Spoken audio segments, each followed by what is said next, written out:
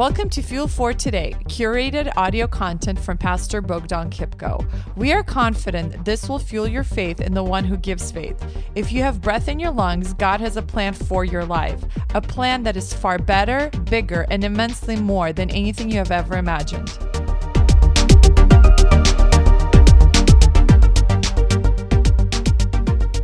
We live in a culture where everyone is in a relentless pursuit to experience transformation overnight.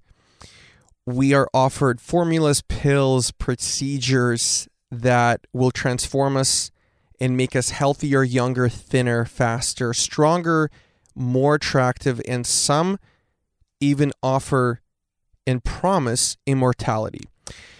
And the problem with all these things is that they don't produce a lasting effect, and often you're just spending a ton of money and it doesn't bring you closer to your result of looking better or feeling better or being better. So we buy into this lie that we're going to experience transformation if we go on this vacation, or if we only live in this zip code, then our life is going to be complete. Or if I only drive this car, then all my problems will go away. Or if I only have this amount of money, or if my bank account looks like a phone number, then I've crushed it. I'm succeeding in life. The problem is that many of us listening have experienced some level of success, and when we got to the promised land, quote unquote, we say, well, we've been there and it's okay. It's not all that it was promised for us to be.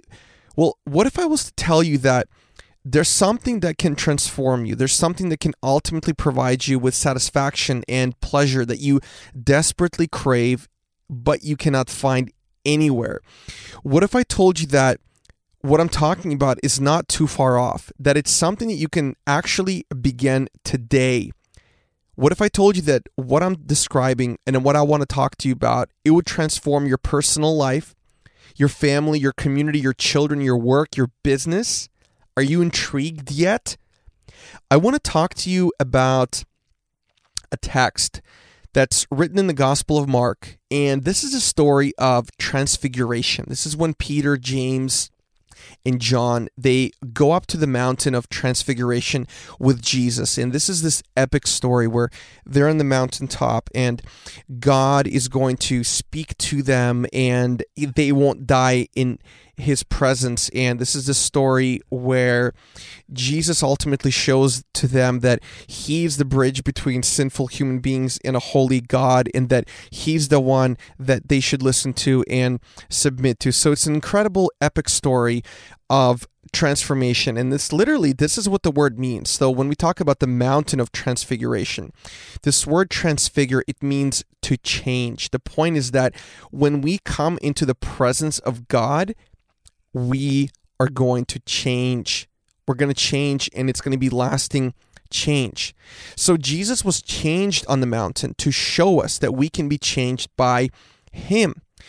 And on the mountain, this is a specific place where change takes place. And the mountain is the place of worship. Now, I want to ask you a question. Has there ever been a moment in your life when somebody told you about an amazing restaurant that you should visit?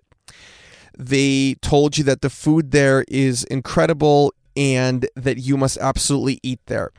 And you listened to all this information that they gave you, and you're like, okay, great. I totally am stoked about visiting this restaurant. And then you finally go to this place, and it's just incredible. The food is amazing.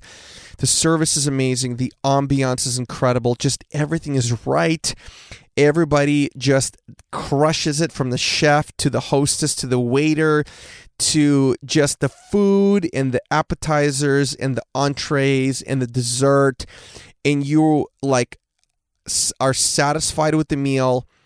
You just give glory to God for giving him, for him giving you taste buds. And you're like, God, this was an amazing, incredible meal. Now, let me ask you a question. Did you get any new information when you came to the restaurant? about the restaurant and about how good it was going to be. Was this news to you that you're going to experience such a great meal in such a great atmosphere? Well, not really, because your friend told you it was going to be great. So the information you had about this place, this restaurant, that it was going to be amazing before you experienced it, the information was the same. And after you experienced it, the information was the same. So what changed? What changed was that you actually partook in the meal that was being offered to you. You partook in the food, in the entree, in the dessert, in the appetizers. You partook in this incredible meal. My friends, this is exactly what worship is about. Worship is a foretaste or a precursor of what's going to happen in the future. And this is what the disciples experienced on the mountaintop, on the mountain of transfiguration. They experienced worship. They experienced the presence of the living God. How can you experience worship in your life? Well, everybody does it differently, but there's simple, practical suggestions. You can experience worship by praying to God, by giving Him all of your anxieties, all of your worries, all of your frustrations. Worshiping Him might mean singing worship songs by yourself in the car when you're having a difficult day. Worshiping Him might be reading the Bible or a devotional with your spouse every morning. Worship is coming to church on Sunday and loving people, praying for them, hugging them, being courteous, smiling at people, being excited about being in the family of God, singing your heart out, raising your hands in worship, listening to the message, practically applying what the pastor said during on Sunday during the week. That is what worship is. What does worship mean? It is when you ascribe something weight or value. And it's not a question of whether you're a worshiper or not. It's a question of what you worship. And so what the disciples experienced on the mountain is unbridled, passionate, no holds barred, all in worship. Now, this is the reason why worshiping on the mountaintop for you and for me is so incredibly important. What gives you and I strength for what we're going to experience in the valley or in the road ahead is the fact that we've experienced worship of the living God on top of the mountain.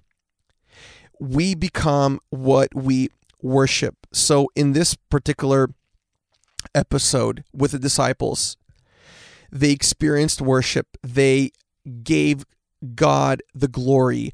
In the moment they walked down from the mountain, they had an opportunity to do ministry where there was a young boy who was being convulsed and had a demon, and Jesus ultimately exorcised the demon, and the disciples didn't have enough faith because ultimately they were trying to do it in their own strength. But the point is that in order for us to be equipped for the valley, we must experience worship on the mountaintop.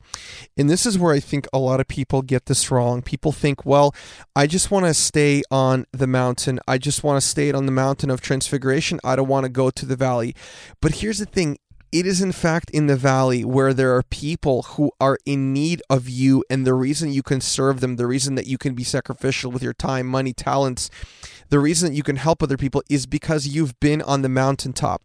And so whether you're on the mountaintop or you're going through difficult moments in the valley, that's not a tension to be resolved, but it is a rhythm to be embraced. How so?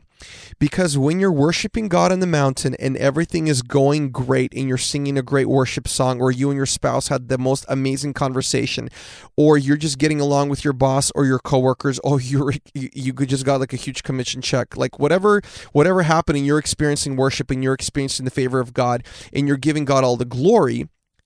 And then when you go into the valley and you're like, God, I'm going through a difficult moment, but you are still good and you are meeting me amidst this tumultuous time.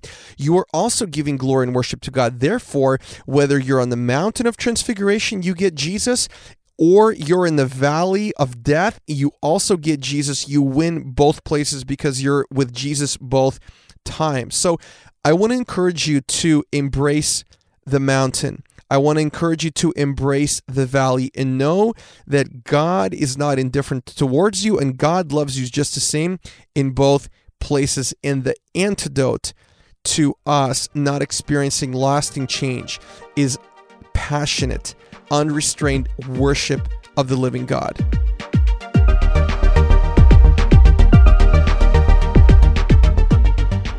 Thank you for listening to this curated audio content from Pastor Bogdan Kipko. We hope that you were encouraged and inspired by this message.